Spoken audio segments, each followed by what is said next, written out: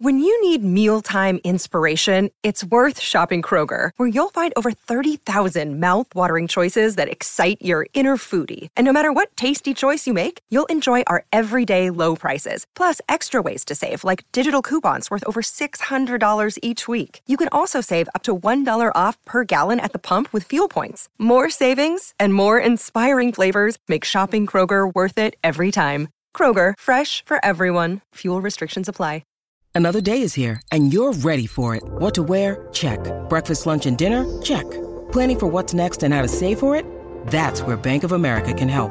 For your financial to-dos, Bank of America has experts ready to help get you closer to your goals. Get started at one of our local financial centers or 24/7 in our mobile banking app. Find a location near you at bankofamerica.com/talktous. What would you like the power to do?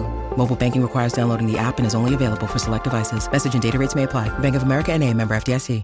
Welcome back to another edition of Buckeye Talk. People are going to stop listening if you keep introducing the podcast that way. I'm trying my best to sound like Doug, who is now eating Chick-fil-A nuggets. He's got a tray. One. He's got one down. So Doug has this theory that Chick-fil-A nuggets are small and he could eat 1 million of them. And he has an entire tray of 80 Chick-fil-A nuggets that is a catering tray, and he's going to try to can all of them on this podcast. And right now, when I'm looking at him, it does not seem like that much, but maybe we're underestimating it a little bit. Bill, do you think you can do it?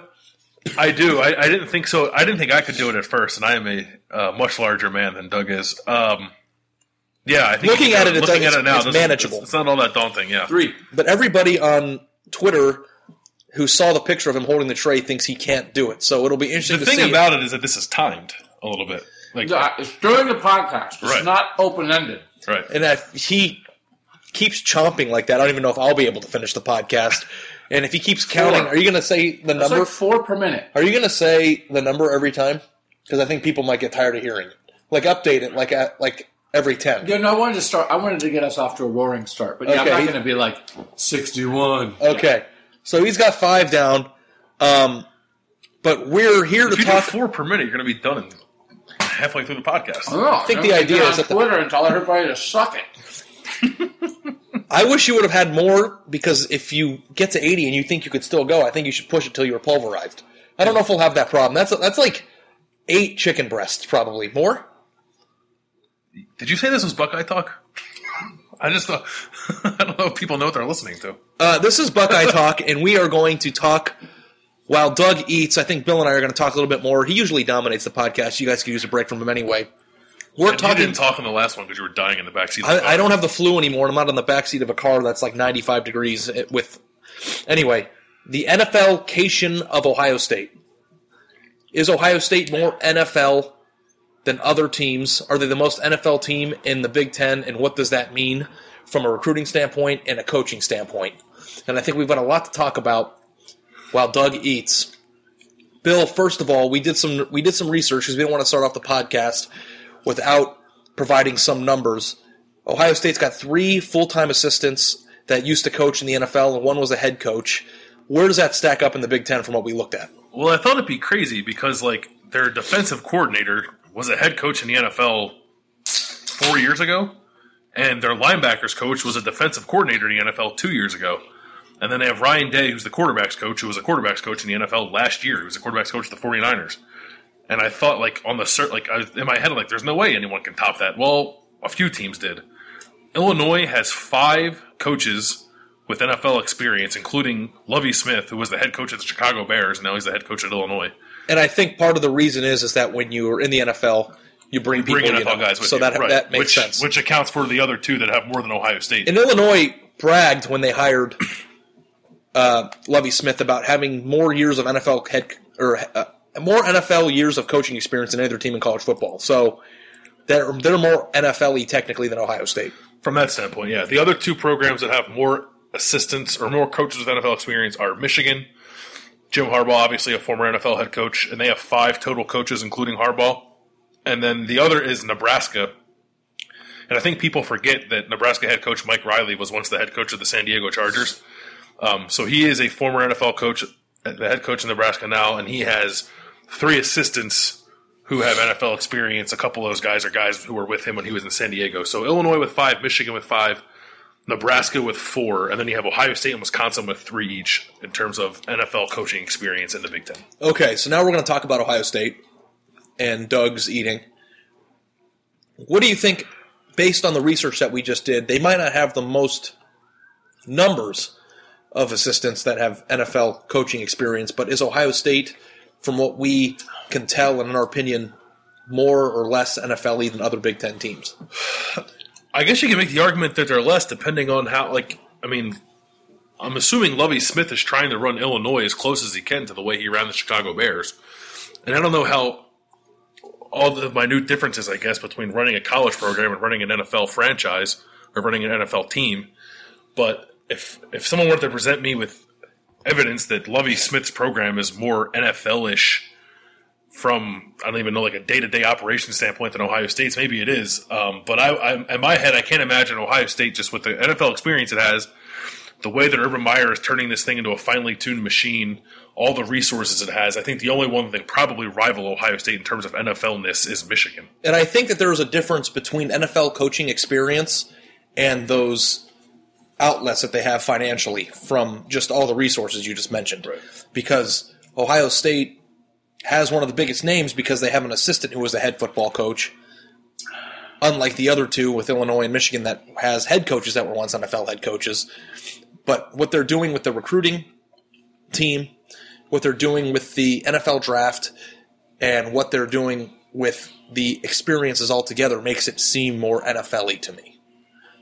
Yeah, because it's not just it's everything combined, and I think it's probably even more turning your recruiting room into an NFL war room, and the fact that you're churning out NFL prospects right now at a rate higher than anyone in the country, I think, are the two things that would make it more so than just having a guy who was the San Diego Chargers tight ends coach for 1 year. All right, I ate 20 in 6 minutes.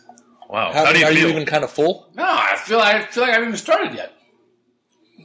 I don't think this is a big deal. I don't think I'm going to keep up this pace, but I ate 20 in 6 minutes, and I didn't even feel it. I got the tray of 120, and I gave 20 to my 13-year-old and 20 to my 9-year-old, and they both got fries. And the 13-year-old, they were gone before I even saw them, and the 9-year-old ate 20. And I'm 3 times her weight. So I should at least be able to eat 60. She has like bird bone. She has hollow bone. She's tiny. She is a tiny 4th grader. And she ate 20 plus fries. So people on Twitter think I'm going to die if I eat 80. And I don't understand I don't know why they think you would die. Also, people are making comparisons to the McDonald's nuggets. Those are far more battered and bigger than these. These are lightly breaded. These are also real chicken. But that's the whole thing. Yeah. Is that they are lightly breaded. Yeah. So what we like to do on the Ohio State podcast is preview things that we want to write to the people who are loyal enough to listen. We haven't written this yet, but I think part of what I'm going to try to do this spring is to get a little bit of an inside view of Ohio State's new and improved recruiting department. When Ohio State first started with Urban Meyer, they had Mark Pantoni, and it was like him with a cell phone, and that was it. Now they have Pantoni. He has a direct assistant, and they have multiple video and graphics people working in their recruiting environment, room, office, whatever you want to call it, and they're making it like an NFL GM's office. And Mark Pantoni mentioned on signing day that there are certain programs that have NFL or that have positions in their colleges that are called general managers. And I think Ohio State might be leading the charge of the advancement of how important and how deep the recruiting efforts go, whether it's film watching, whether it's recruiting tactics, and I think this all kind of goes into the NFL discussion. I think that the thing that goes most into it is the scouting aspect of it. Right. NFL front offices don't have graphics people. At least, why would they? And there's not a really recruiting element. Just like the expansion of the employee total. But yes, I think like this is based off. Yeah, there are people now in Ohio State's recruiting room who are like, and I think like most people you wouldn't even think of as someone who would do this or have an eye for it, are breaking down film. They have people whose job is basically like all they did was watch high school tape. and develop their recruiting board because of that. And that's the NFL aspect of scouring the because country. NFL spends all year round with scouts. I have a friend I went to high school with his full-time job all year round is to either go to games and watch, to break down film, and then now it's his busy time where they have guys who spend their entire year doing this. Right, and Ohio State can't send people to every high school game in the country. They're not allowed to because of NCAA rules, nor do they have the manpower. But people I don't even know what Tim Hinton, the former tight ends coach, I don't even know what his job title is. But he watches high school film. That's what he does. He watches high school film. He says, "Hey, go get this guy. I watched him on tape. I have an eye for this stuff because I'm an old football coach." And what we watch all the time and what we embed into the recruiting video or the recruiting posts that we do are highlight videos. Yeah. From what I understand and what we have been told is that they watch the entire games. They want to see the bad plays and the good plays. Right. And I think that there's a certain level of familiarity you need to have to get good at that. But these guys are sitting there watching games and separating them between Ohio State caliber players and not. And that's what I understand is probably a year-round thing because it's not just the one class, it's into the future. So, do you have any thoughts on NFL stuff, or do you just want to keep eating? I'm readjusting. 27.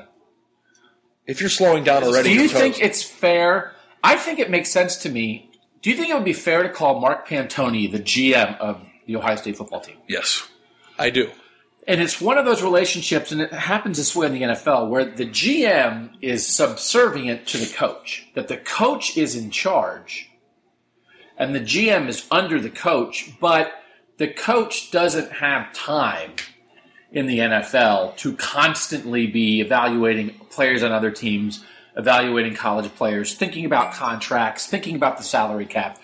They have to have people they trust. But then once the GM and those people narrow down some things and bring something, then the coach has final say. The coach builds the roster with help from those guys. Obviously, Urban Meyer is building the Ohio State roster, but he doesn't have time to narrow it from 300,000 high school kids to 30,000 high school kids to 3,000 high school kids to 300 high school kids to the 30 they're interested in. So someone has to work on that.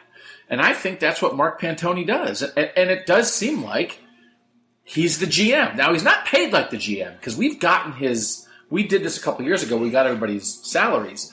I think we were surprised. What was Mark Pantoni making? I think he was making like 80 or 90. It was less than $100,000 a year. Yeah. For what he does and seemingly the responsibility he has, you would think that position may be more well compensated. But I think that's part of what we may see is a growing emphasis on that, which means pay, which means more staffers, which means an understanding of this is just not some guy who's scheduling, giving people itineraries for, you're supposed to fly to Florida on the bye week. Well, I think the Ohio State fan base in general is figuring out the players they get. I think people think he's the boom guy. Right. The who guy? The boom guy who tweets out every time Ohio State gets a commitment. I don't think – and I wrote a story my first year at Cleveland.com about Mark Pantoni and who he is and what he does, and Urban Meyer said multiple times he's the most important assistant that he has. Not assistant, most important staffer. And I compared his salary to Tom Herman's that year, and it was like $80,000 to $500,000. I think that his job has expanded. I think he has less responsibility with some of the things that are monotonous, but more of a greater impact on the team and the talent that they acquire, and I think that's part of what I want to write about. It looks different. It's a system. It's NFL-y, but what is it that is changed, and what has that done in terms of advancing their recruiting habits? I mean, they just got the best recruiting class in Ohio State history. I don't know why. Did it happen now? Because they said the reasons they said for why it happened now were the NFL, Real Life Wednesdays, the championship a few years ago, and just having a better overall market. But maybe that's it. Maybe that's part of it. Maybe. What's Pantoni's background? Do you know? Like what his deal is?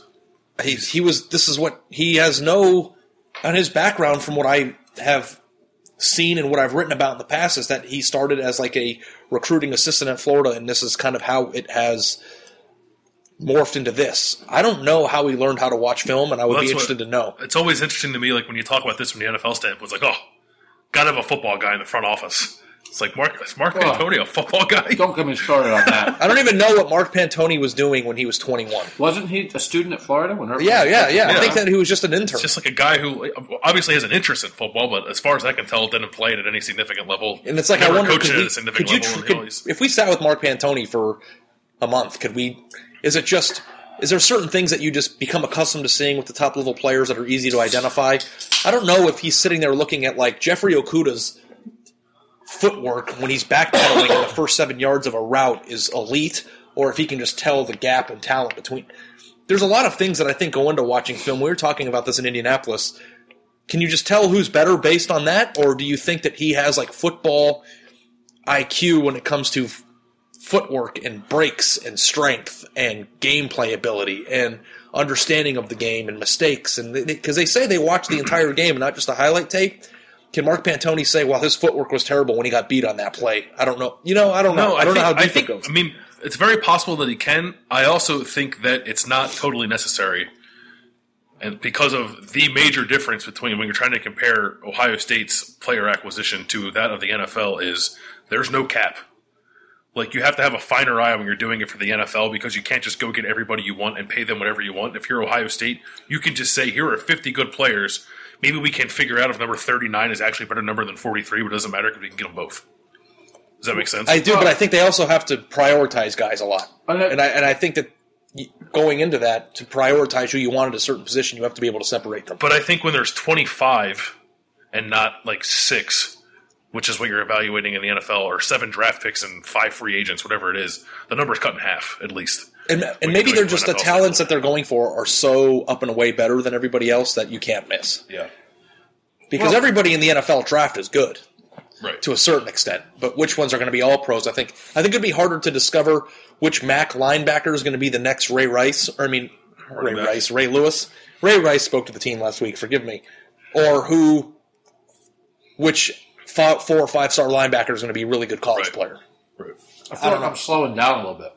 Yeah, you're toast, I can tell. At 27, you're already 35. So you were at 20 at 6 minutes, and now at 16 minutes you're at 35. Yeah. Are you full? I mean, I would be getting toward full in a normal situation. Do you think that right now, do you have a prediction for whether you're going to be able to do it? I don't know. See, the plan was never really 80. Because when we were going to do, and let me do a little tangent here about how the plan was, we were going to get a tray of 200 and split it 3 ways. What did I say it was at? 36. 36, yeah. I said 36? Yeah. I feel like I'm going to lose track. 36? I got it. I said 36 for sure? We can hit stop and rewind if you want to make sure. So the plan, because now we're going to start saying numbers and now I'm going to lose track. The plan was we were going to split 200 3 ways, which was like 66 apiece. And now I'm here like a chump doing it by myself because Ari wants to have a swimsuit body for the summer. So I messed everybody up because I was supposed to participate in it, and I don't think I can afford to eat 5,000 calories because I want to, I'm married. I'm not married. I'm the only one in this room that is single and doesn't have to worry about it. There has to worry about it. Yeah. So. Plus, you just finished watching The Bachelor, so you got stuff all up in your head about I think life is easier when you're better looking. That's true. Do you think you pushed it too hard? 20 in 6 minutes is a lot. When in reality, all you had to do was eat 2 a minute. Right. But, I think that if you eat slower, you get fuller faster. Aren't you supposed to eat fast so your body doesn't recognize how much food you've eaten? Oh, I don't know. I haven't watched Man vs. Food in a while. I don't know. Did you read up on how Kobayashi does it? No. He also had a snack this afternoon, so you're not coming in that hungry, I don't think. I mean, I was hungry. I was hungrier than I usually am at dinner, but I wasn't, ravenous. You know what I mean? So anyway. Are you going to eat all the extra pieces of breading that are falling off the side of the nuggets? That's the best part. Yeah. Yeah, seriously. Those are freebies. So, I actually, if we could go back a little bit, I think it's possible that Michigan may be somewhat significantly more structured as an NFL program than Ohio State is. Because one thing is in Michigan, the head guy came straight from the league.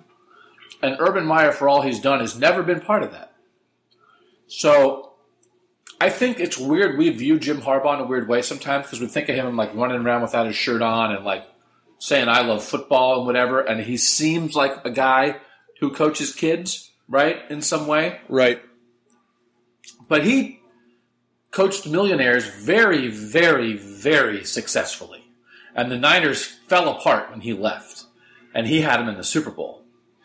So he absolutely knows how to win on the highest level. And so I think, even though he's more made his name with a lot of the ingenuity he's shown in recruiting, in the signing day extravaganza, in the satellite camps, all that kind of stuff that really has nothing to do with the NFL, I think there probably may be things that Michigan does in terms of its approach to football that are more NFL structured than Ohio State is, because Jim Harbaugh did that every day for several years, and Urban Meyer never has. Probably. Do you think – I've certainly seen colleges that have this set up, Michigan being one of them. That's why I'm asking this. But is the idea of like offensive coordinator but also passing game coordinator, running game coordinator, do you think that's an NFL thing? Do you think that's a thing that Harbaugh brought with him from the NFL that some colleges also happen to do, or do you think that's just – not necessarily one way or the other? I just think it's because he has the offensive coordinator, but then he has Pep Hamilton, whose title is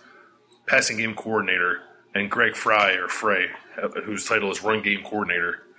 And like Ohio State doesn't have that. Ohio State has co-offensive coordinators, but they don't break it down that specifically, run game, passing game.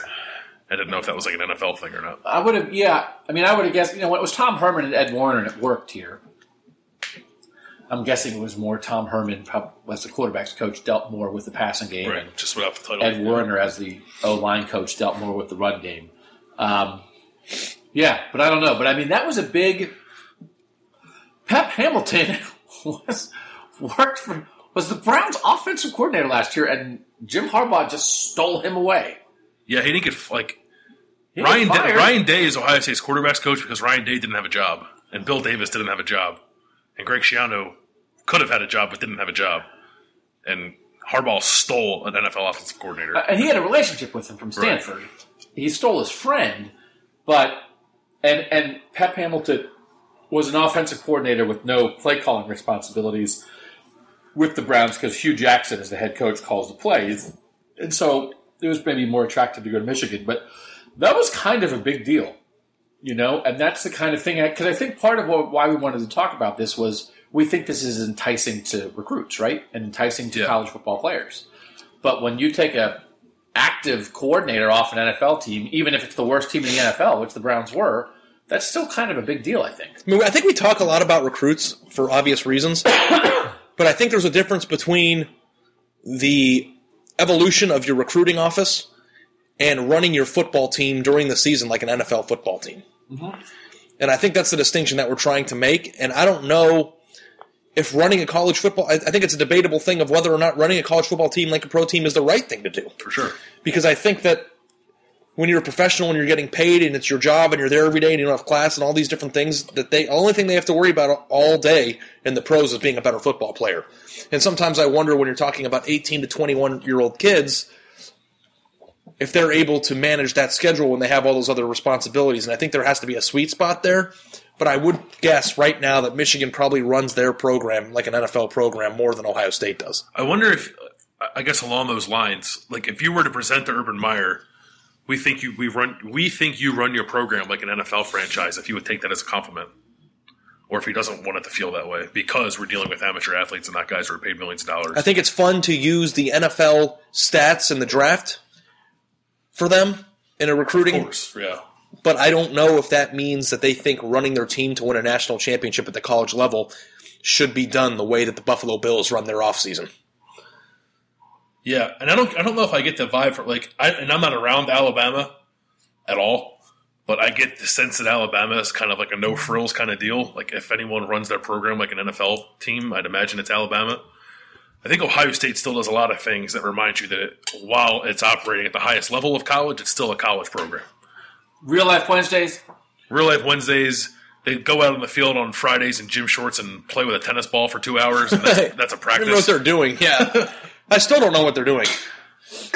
So they haven't At least from that on-the-field aspect and day-to-day operation, I don't think they fully embrace the NFLification. Is that what we're calling it? NFLification? It's going to be in the headline when I write it because I think it's cool. What do we have here?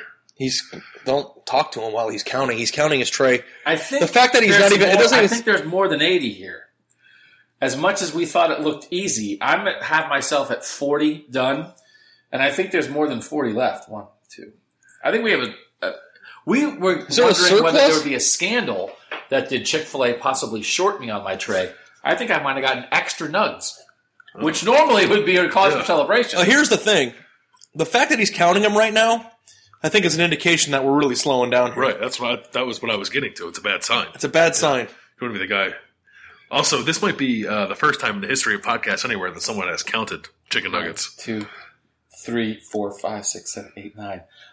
I have 40 in my body and 49 still on the tray. Just count them, and baby. There's 20 in my teenager and 20 in my fourth grader. Were you careful when you counted their nuggets? I was super careful. I used tongs and went one by one and counted them out. 1, 1, 2, 2. So you have 9 more than you should? The thing that I want to know is that, inquisitively. So is it fair to say there are 9 extra nuggets? But there are some that look like 2 nuggets. What the hell is that? Yeah. Is that just extra breading? Yeah, we might have to get a ruling on some of these. I'm going to try to eat the ones first where there's no controversy. Okay. Because the last thing I want is to do this and then there to be controversy around it. Which there would be. Do you think you're going to get to 80? Again, to be Because clear, you're lollygagging. the original goal was never 80. In my head, the goal is all about doing my fair share of doing 66. So that's what I would like to shoot for, because to me that feels like my fair share. And then anything beyond that is bonus nug time. I buy that. Okay. So you're at 40 at the moment. 40. We're 26 minutes into the podcast. Yeah. Would you like us to stretch this one? Should this be an hour and 15-minute podcast? Oh, no, we go an hour and 15 minutes every time. I feel like you guys are going to wrap it up at 42 minutes. We're like, I guess we're done. I mean, I'm done talking, so if you want to wrap it up now. Yeah, I don't really know. We've spent the last 3 minutes marveling at your chicken tray. So, do we have questions? We have a lot of questions. Do a fake ad. Well, okay. I'm going to start. Let's just do a few questions and then we'll do the fake ad because we haven't talked about football enough. Our first question from Nikki Unders. Nikki Unders is what is Doug wearing?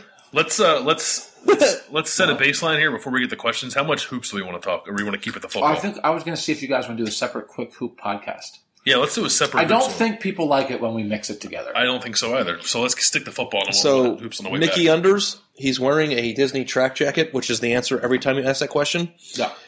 Do you think Urban will get the backup quarterbacks more live reps this year, with it definitely being JT's last season? That's a great question. He should.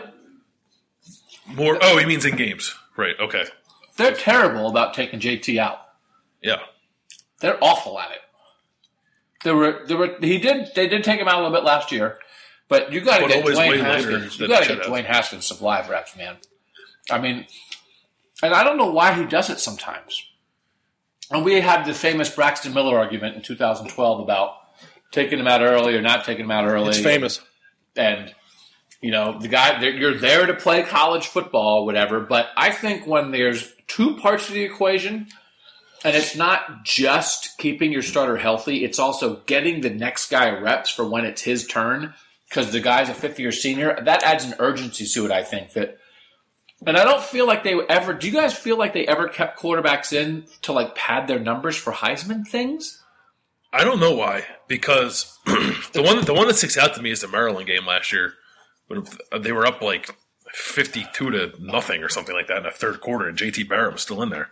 And it made no sense to me. I think that's crazy. I think if you're padding numbers, then you would be more willing to talk about it. If that was their goal, we're going to leave JT in the third quarter of the Maryland game because we want him to get 2 more touchdowns for his Heisman campaign. Then if somebody asks you about the Heisman Trophy the next week, you wouldn't dismiss it. Right. I think. I don't know. I don't know if a coach is ever going to jeopardize their season to pad Heisman stats. I mean, it could have just been that JT really wasn't playing well at all year, and the games that he was on a roll, don't take him out and see if it can carry over. I mean, which I guess is somewhat valid given how he played last year. But ideally, you don't want to be in that situation. And if you think about the schedule, they play UNLV and Army in the first 3 games, 2 of the first 3 games. They should be in situations where at halftime, J.C. Barrett should be done. And Joe Burrow and Dwayne Haskins should each get a quarter. And sometimes I wonder, in a season where your quarterback isn't playing as well as people want him to, if you remove him and then Haskins comes in and throws 3 touchdowns on 3 drives, then it creates a discussion that even they if don't it's want to against, have. even if it's already a blowout against the backup. If people see the backup playing really well, that invites a conversation that maybe Urban Meyer doesn't want to have. But I also feel like they need to play both. Because whatever happened with Burrow and Haskins, whoever is technically number 2, in my mind they're going to be co-number 2s because they're going to be basically even in the race to be the starting quarterback when JT Barrett is gone. So you don't have one guy who needs to get reps. You have two guys who need to get reps. How do you think they so let me present a scenario to you. So you can't die from eating nuggets, right? I don't know. I don't think so. I'm not going to have a heart attack from eating. Here's the thing. If you're pulverized, don't be a hero. Just stop. You just couldn't do it. That's it. I just don't have a heart attack. I don't care if I puke. And you were looking, actually, when you came in, I think you look slim right now. It's the hair. And I don't know if it's because your hair is less shaggy than it was before, but you look. I mean, you just got done walking a marathon. You see the word I hear. Yeah. Okay. I just wanted to interject real quick because I didn't want to hold off on that question and then keel over and be like, "Oh, I should ask those guys." Okay, so you think I'm okay? I do think you're okay. All right. I'm sorry. Are you pulverized? No, okay. Because you only had 2 more since the last, right? Where are you at? Not pulverized. What are you at? What's your number? 42. Getting full. Okay, yeah. Sorry. I forget what I was going to Eat that one. That one looks good. I got a lot of basketball questions. Let me see. Really? I only got can you guys never talk about basketball again as a basketball question? Well, they know that I'm the basketball beat writer. Whoop, whoop. And I have all the knowledge. Here's a football question I got from Mike Fitzpatrick. Fitzbits64 on Twitter. How big of a role do we think Demario McCall has in the offense this fall? A major role, a minor role, or mop-up time like he had last year? More than that, for sure. More than mop-up time. But there's a difference between major role and a guy who touches the ball 30 times next year. What would you call when Dontre Wilson was healthy, what would you call his role? Major. Okay. I think that's on the table. 8 to 10 touches every game? Or 6 I think to 10 if you have every 8 game? to 10 touches in a game where your offense is running 60 plays, that's a major role. I mean, Dontre Wilson's role when healthy was far less than Curtis Samuel. Right. But I would guess that there will not be an H who gets the amount of touches that Curtis Samuel got last year. Obviously. Yeah. Right? The H's in general probably won't get as many touches because Curtis Samuel was the whole offense at times last year. So I'm just envisioning that if Demario McCall gets snaps at H and isn't just the backup running back, then between KJ Hill, Eric Glover-Williams, and Demario McCall, they'll all have a role in the offense that will be somewhere between minor and major. No? Yeah, I guess that the issue would be you have McCall, you have Superman. If KJ Hill is going to be less of just a slot guy and more of an H-back, and then if Paris Campbell is going to play some H, which I think we all think might be possible, you have 4 guys repping at one position rather than 1.5, which it was last year because Dontre Wilson could never really get healthy and get on the field. Just because of the bodies, maybe it's possible that Demario McCall doesn't have a major role. But I think even if he gets... I think everybody who's a starter is a role. Do you think he has a chance to be the starting H? Sure. That's a major role. Yeah. I don't know if breaking it up by touches is always the right thing to do. I think just to define what major is. Because Paris Campbell have a major role last year? Yes. Probably. And he didn't have a ton of touches. He was on the field for a lot of snaps. Yeah. Evan Spencer had a major role. He didn't touch the ball that much. Right. That's true. Okay. So we think he'll have a major role then? I do. Okay. I think I agree with that. And I am... Let's take this one step a little bit further because I don't have a lot of questions. But do you think he has superstardom in him? Yeah, I talked to him a little bit about that at the Fiesta Bowl Media Day. He was really funny. I think he has superstar potential in the sense that if he can be good enough that he gets in front of cameras, if that makes sense. He's a very captivating personality that people will fall in love with. I don't know what kind of on-field success you have to be a guy that gets in front of a camera. But, Tyvis Powell, I thought, became a little bit of a media darling in Ohio State's playoff run. And I don't think he was necessarily a dynamic player on the field. It was just when cameras finally got in front of him, people realized what he was. McCall is that kind of guy, but McCall, I think, also is going to have a much more of a tangible impact on the field because he's going to have the ball in his hands. So I think he is a potential superstar. People like fast. People like fast. It's interesting to think about how good Curtis Samuel ended up being, because certainly his first 2 years, Curtis Samuel flashed as a true freshman when he had a limited role, obviously hindered by injuries his sophomore year and by having Braxton Miller and other guys there that were ahead of him. But I don't know that anybody necessarily predicted that Curtis Samuel was going to carry the offensive load like that. So that is Curtis Samuel has set, and Urban Meyer said it a lot last year, he's the best H he's had since Percy Harvin or whatever, the most true, real H, that kind of role. He has now set a very high bar for what an Ohio State H-back should be. So I don't think that the DeMario McCall threshold is be Curtis Samuel, because I don't know that we'll see someone from that position put up a Curtis Samuel-like season again for a while. Maybe never under Urban Meyer at Ohio State from that position. Because I think he was helped by there being a lack of outside receivers as well, right? That's my point is I don't think that Urban Meyer would want that. And that was really good, but if you have Trayvon Grimes and Jalen Harris and Austin Mack and Ben Victor, then your H-back is not going to catch 63 passes or whatever it was. 70-something, yeah. He had 700 yards rushing and 700 yards receiving. I don't think that's in the cards for McCall. But to be a superstar, you don't have to do that, right? No. Yeah. Right. You could be a superstar, very well known, very important part of the team, in front of the cameras, NFL prospect, without having a Curtis Samuel season. 1,400 yards. Okay, so I've got a little bit of a mini rant. When we ask you guys for questions on Twitter, I don't like the people who favorite it and retweet it and then don't ask a question. I don't get it. Is that weird? Okay, I got a question. That wasn't a rant. I agree with that. I don't understand why they do it. I don't think I can do it. I'm just getting worried I'm going to have a heart attack. What are you at right now? 44. I think you should at least try to get to 50 so you can say you ate 50. Yeah. If you got this far, then I think you should at least force 50 push down. It to 50. Do I have batter? Do I have... Your heart is fried, basically, yeah. Well, we'll take care of you. We'll get you to the hospital. My ventricle is just stacked with batter. Okay. Next question from Derek Abbott at Funky Moses 17. Nice name. Does Tate Martell take over as the backup, or do you see him redshirting and then supposedly starting in 2018? That guy really likes Tate Martell.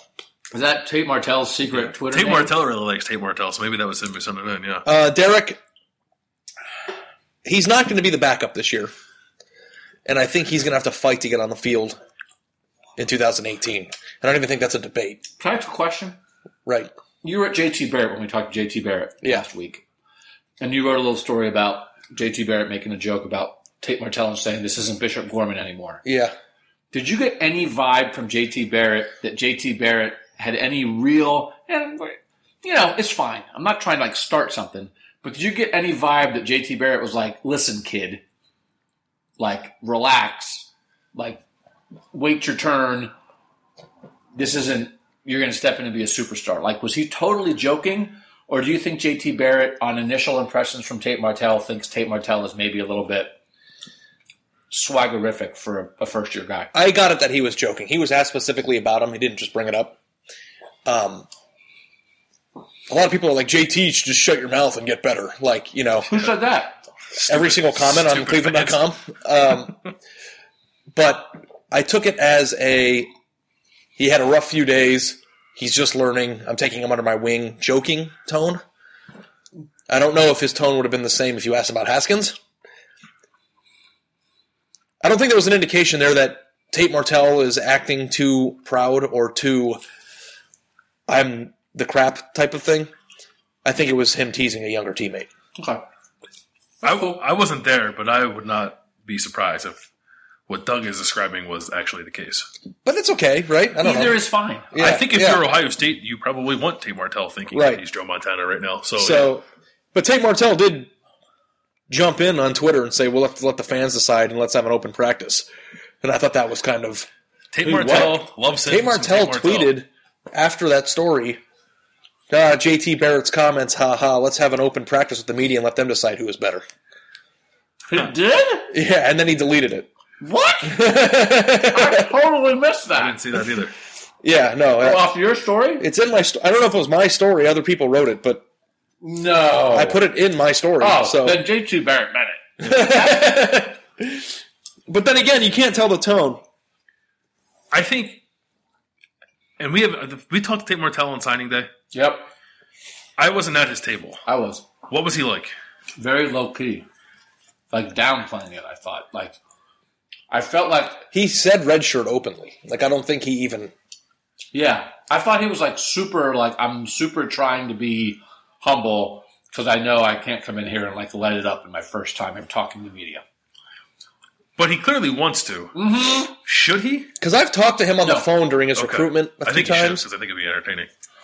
He said some really interesting, awesome things. And I think that's better. I think that's good. If you watch the show that he's on, it's called QB1. Terrible title for a television show.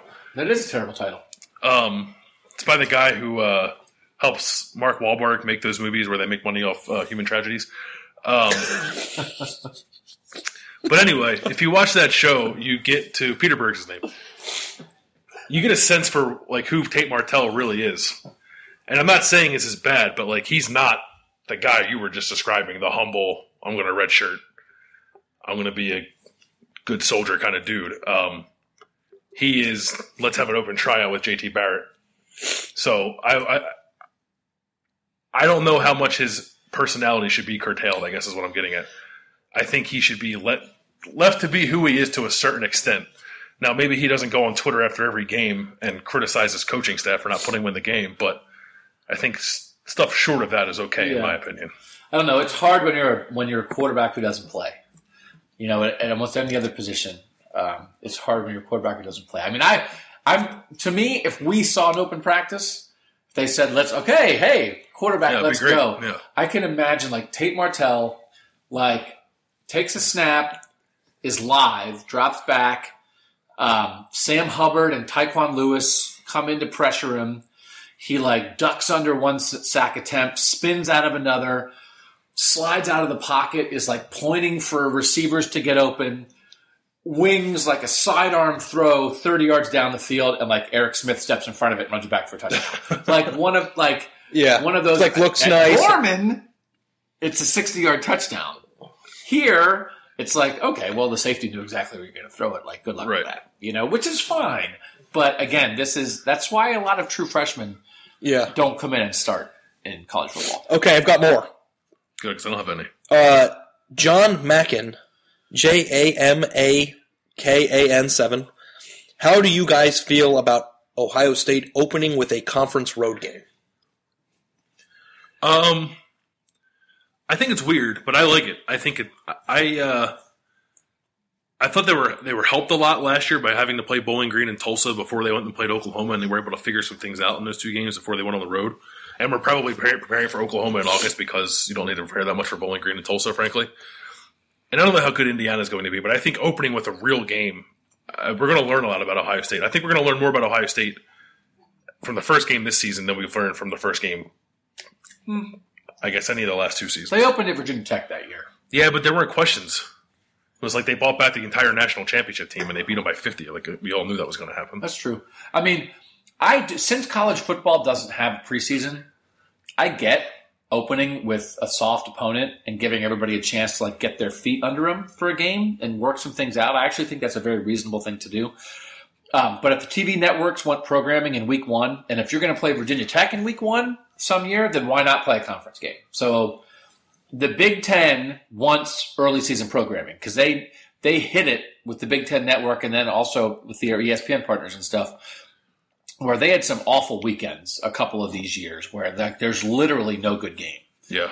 So the SEC has done it. The SEC always has a game or two in conference play to start the season. But it's always a stinker. It's like South Carolina versus Vanderbilt. But they play it up. Yeah. Like it gets primetime coverage. So I get why the Big Ten is doing it. And like if Ohio State loses at Indiana, then come back and ask Urban Meyer if it's a good idea or not. Do you like it? Do you not care?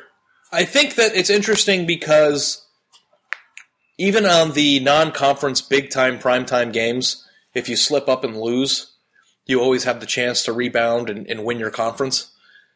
I think it's interesting when your conference life, where one loss, as we found out last year, can ruin. Depending on who it's to. Right. Yeah. I think losing a conference game is worse than losing to Virginia Tech. So, and it's not like Indiana is Michigan, but, I do think that there is a lot at stake immediately for a team that you might not know a lot about. But I think Ohio State's going to win, and I think it's possible that Kevin Wilson has some fun in that game if things are going the right way for Ohio State. But I do think that there's more at stake than opening in a big-time non-conference game. I have questions that were people sent to Doug, and I'm just pulling them up because Doug's got Nuggets on my lap. He's got nuggets going on. I have a batter headache.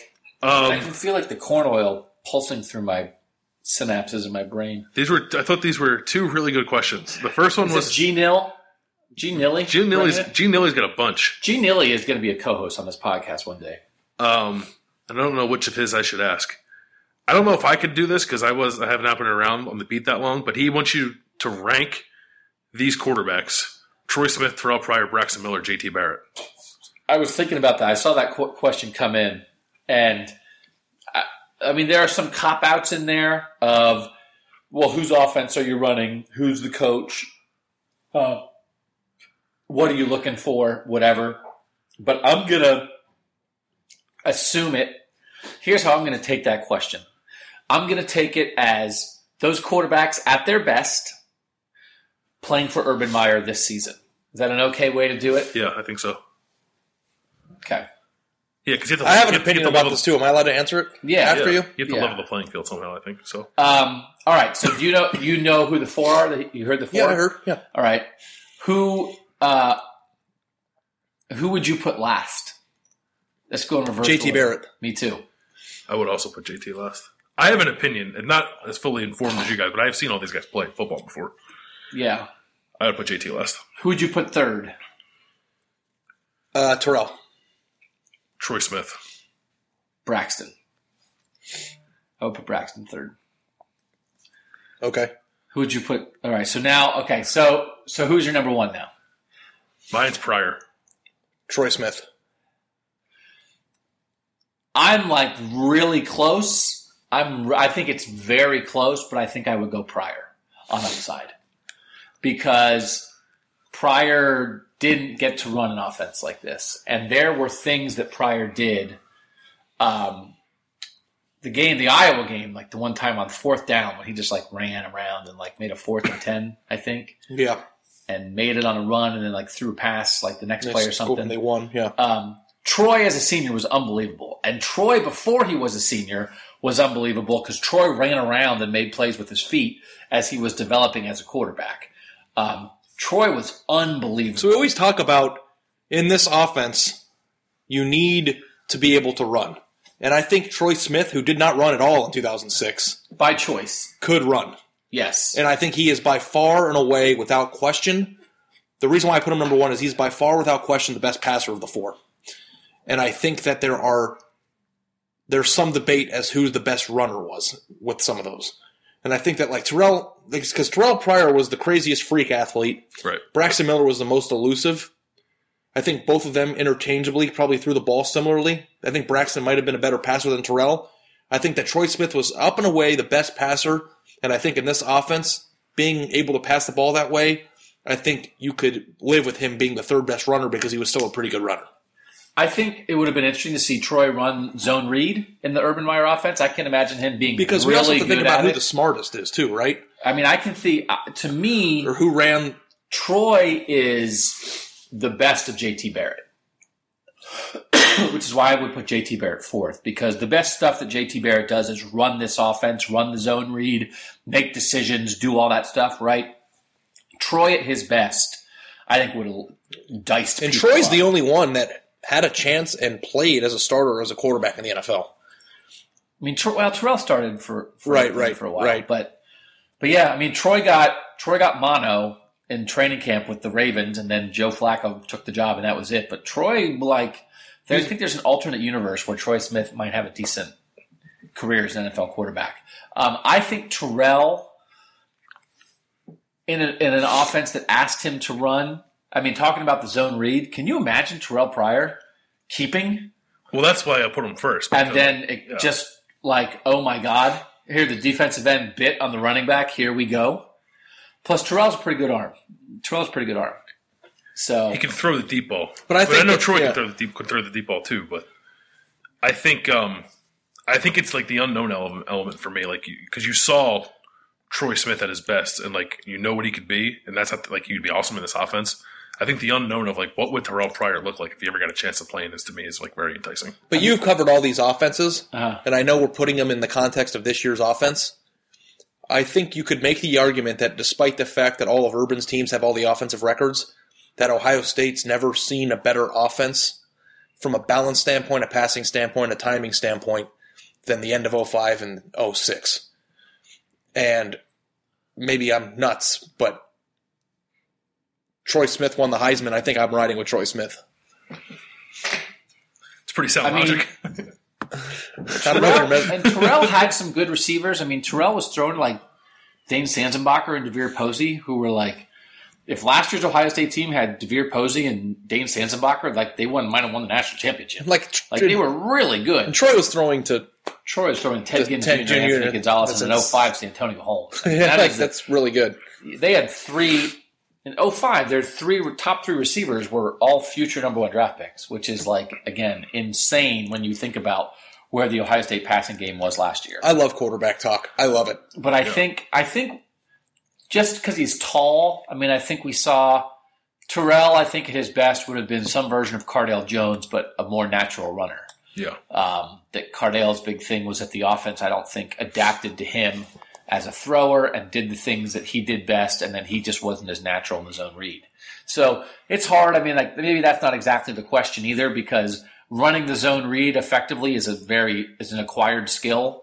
You can't just assume anybody can do it, because Braxton didn't do it that well. That's why I had Braxton third. Braxton was not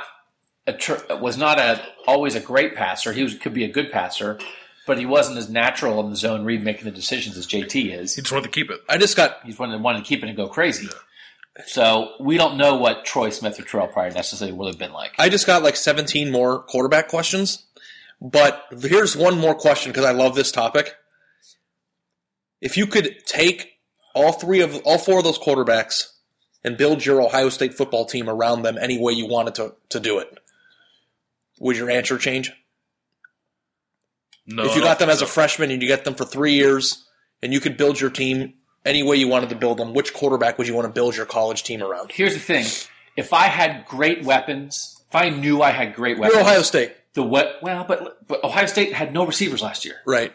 If I knew I had great weapons the way Troy Smith had great weapons, I think I would take Troy Smith to be the point guard, and the way he played in 06 where he didn't have to run a ton, but he ran that offense and could make plays, could really make the throw and could do something with his legs. If I didn't have great weapons, if I didn't have Ted Ginn Jr., and I didn't have a great offensive line or a great running game, then I might take Terrell. Because sometimes, we saw it a lot with Jim Tressel, where they said, okay, it's third down. The play call is do something, Terrell, and then Terrell did it. Yeah. I have this ultimate world where if Braxton would have come to Ohio State and played for Tressel in the same offense, that Braxton would have been a better version of Troy. But that never happened, and his offense changed, and that was it. But if you weren't asking Braxton to do this, if you were having Braxton in that offense, more of a pro style, he didn't have to. Yeah, because Braxton was the most gifted runner out of all of them. All he did for 2 years was improvise and make stuff up. I've never seen anybody at Ohio State run the ball the way that he ran it from.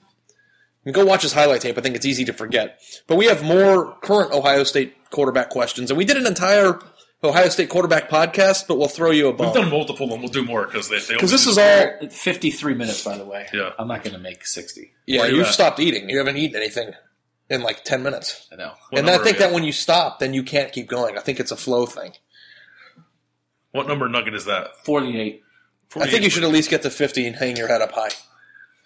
How in depth are these questions? Because we can save We did an entire podcast on this next we one. want to keep it under an hour. We're at 53 Okay, minutes. fine. No more questions. No, I want to ask one more. Okay. From James Octavius, if JT Barrett was a food, what food would he be? Say your answer. I thought your I don't- answer was good. My answer's insulting.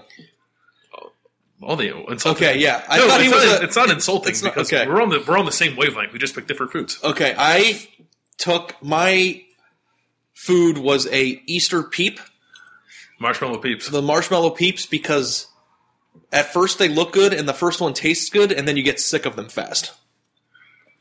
That is kind of insulting. But it's not an indictment on JT. It's I'm an not indictment saying on the way that fans view him. Yeah. Oh. I'm not saying I'm sick of him. I'm just saying people are sick of him. That's a fact. All right, you're eating Peeps next week. I don't like peeps at all, except the first one. I think maybe we would have 5. My answer was broccoli because we talked about this before you got here, Doug. My answer was broccoli because everyone hates it, but it's good for you. You have to make it a chicken nugget because All I can say, the only food in the world that exists to me is chicken nuggets. it's a chicken nugget because you love them, but don't try to eat 50 of them. I was going to say like a slow cooked like Texas barbecue. Oh, yeah. Okay. Because just you gotta sit around and like wait for it, but then it's pretty good when you get it, but it's it's not like a quick and easy kind of thing. Kind of gotta work for it a little bit. Yeah, I'll buy that. Smoked meat, Except he almost broke every single passing touchdown record in the history of college football as a freshman. that's true. That is true. Okay, let's stop talking. Now, so you guys are gonna cut 5 minutes off. Screw me on my nuggets. How many are you at? I just want you to get the 50. 49. I don't care once you get the 50. We're off Doug time. Once I you do get feel like I once wanna you get the pass 50 out. nuggets. I would probably bet every dollar I have in my bank account, and I know that I ruined the entire concept of what today was supposed to be. It's supposed to be a team effort, but I can totally outdo you. Do you think you could eat 50? I don't know. I think I could put down more food than you. I get full very quickly. For as large of a human as I am, I hit a wall pretty fast. I think I'd beat both of you. You've seen me do some impressive stuff. I've seen you do unbelievable things. Yeah. Which is why I have to not eat them now, because I want to be able to go in public in July. Right. But Ari's either on the 10 wings, mott sticks, And macaroni and cheese bites, And a pizza. or grilled salmon and lettuce. Yeah, there's no in between. It's pretty good to fluctuate your body weight the way I do. I'm going to live a long time. Is it good? Yeah, is it good to weigh 50 pounds more in December than you do in June every Every year? I don't know. Did the nuggets enhance or take away from the podcast? I think that wanted you were it really to geared up enhance. for it, and I'm happy that you were able to do it. I thought it enhanced it, yeah. Did it add drama? I think it was dramatic? people are really into food challenges. There was a person who got famous on the Discovery Channel for it, so And then he stopped because it was destroying his body. I think he Well- stopped because he said some insensitive things on the internet and got fired. But No, the Man vs. Food guy? yeah, He stopped doing the challenges himself because doctors told him he was well, I killing thought himself. Man vs. Food got canceled because he For told real? somebody on the internet something. That's possible, but before that, Oh. he stopped eating. It was like he traveled the country and other people did eating challenges, and he watched them because it turns out having 13 milkshakes once a week was not a good thing for your body. All right, I'm out. You had 50 though. 50. That's something to be proud of. And now you're 50's pretty You good. think you're sick of them, or do you think you can tomorrow? You're going to wake up and go time. I don't know. I kind of have a headache. if you put a gun in my mouth and said you have to eat 10 nuggets in the next 5 minutes, I think I could. Do it. Did you do 20? Yeah. It's I mean, fine. It's fine. The entire Ohio State fan base isn't watching you or anything. Oh my God. I'm dizzy a little bit. 50 nuggets in 58 minutes. That's pretty good. I'm impressed. See, because I feel like the idea was that not necessarily that it was an eating challenge. It was more just like a normal dude with some nuggets, how many can he eat? Yeah, it's just testing the human limits, yeah. Yeah, I mean, I'm not dipping them in water and, Right. All right. Wrap it up, man. Okay, so I'm the host because Doug is pulverized. Thank you so much for listening to a latest edition of Buckeye. I think we're growing. I think you guys are enjoying it. Yeah, we enjoy really doing these. it. It's a good way for us to, I feel like, talk out our story ideas, so we appreciate everybody who reads and listens and watches and everything that we do. For Bill and Dead Doug, I'm Ari. Thanks for listening. Buckeye Talk.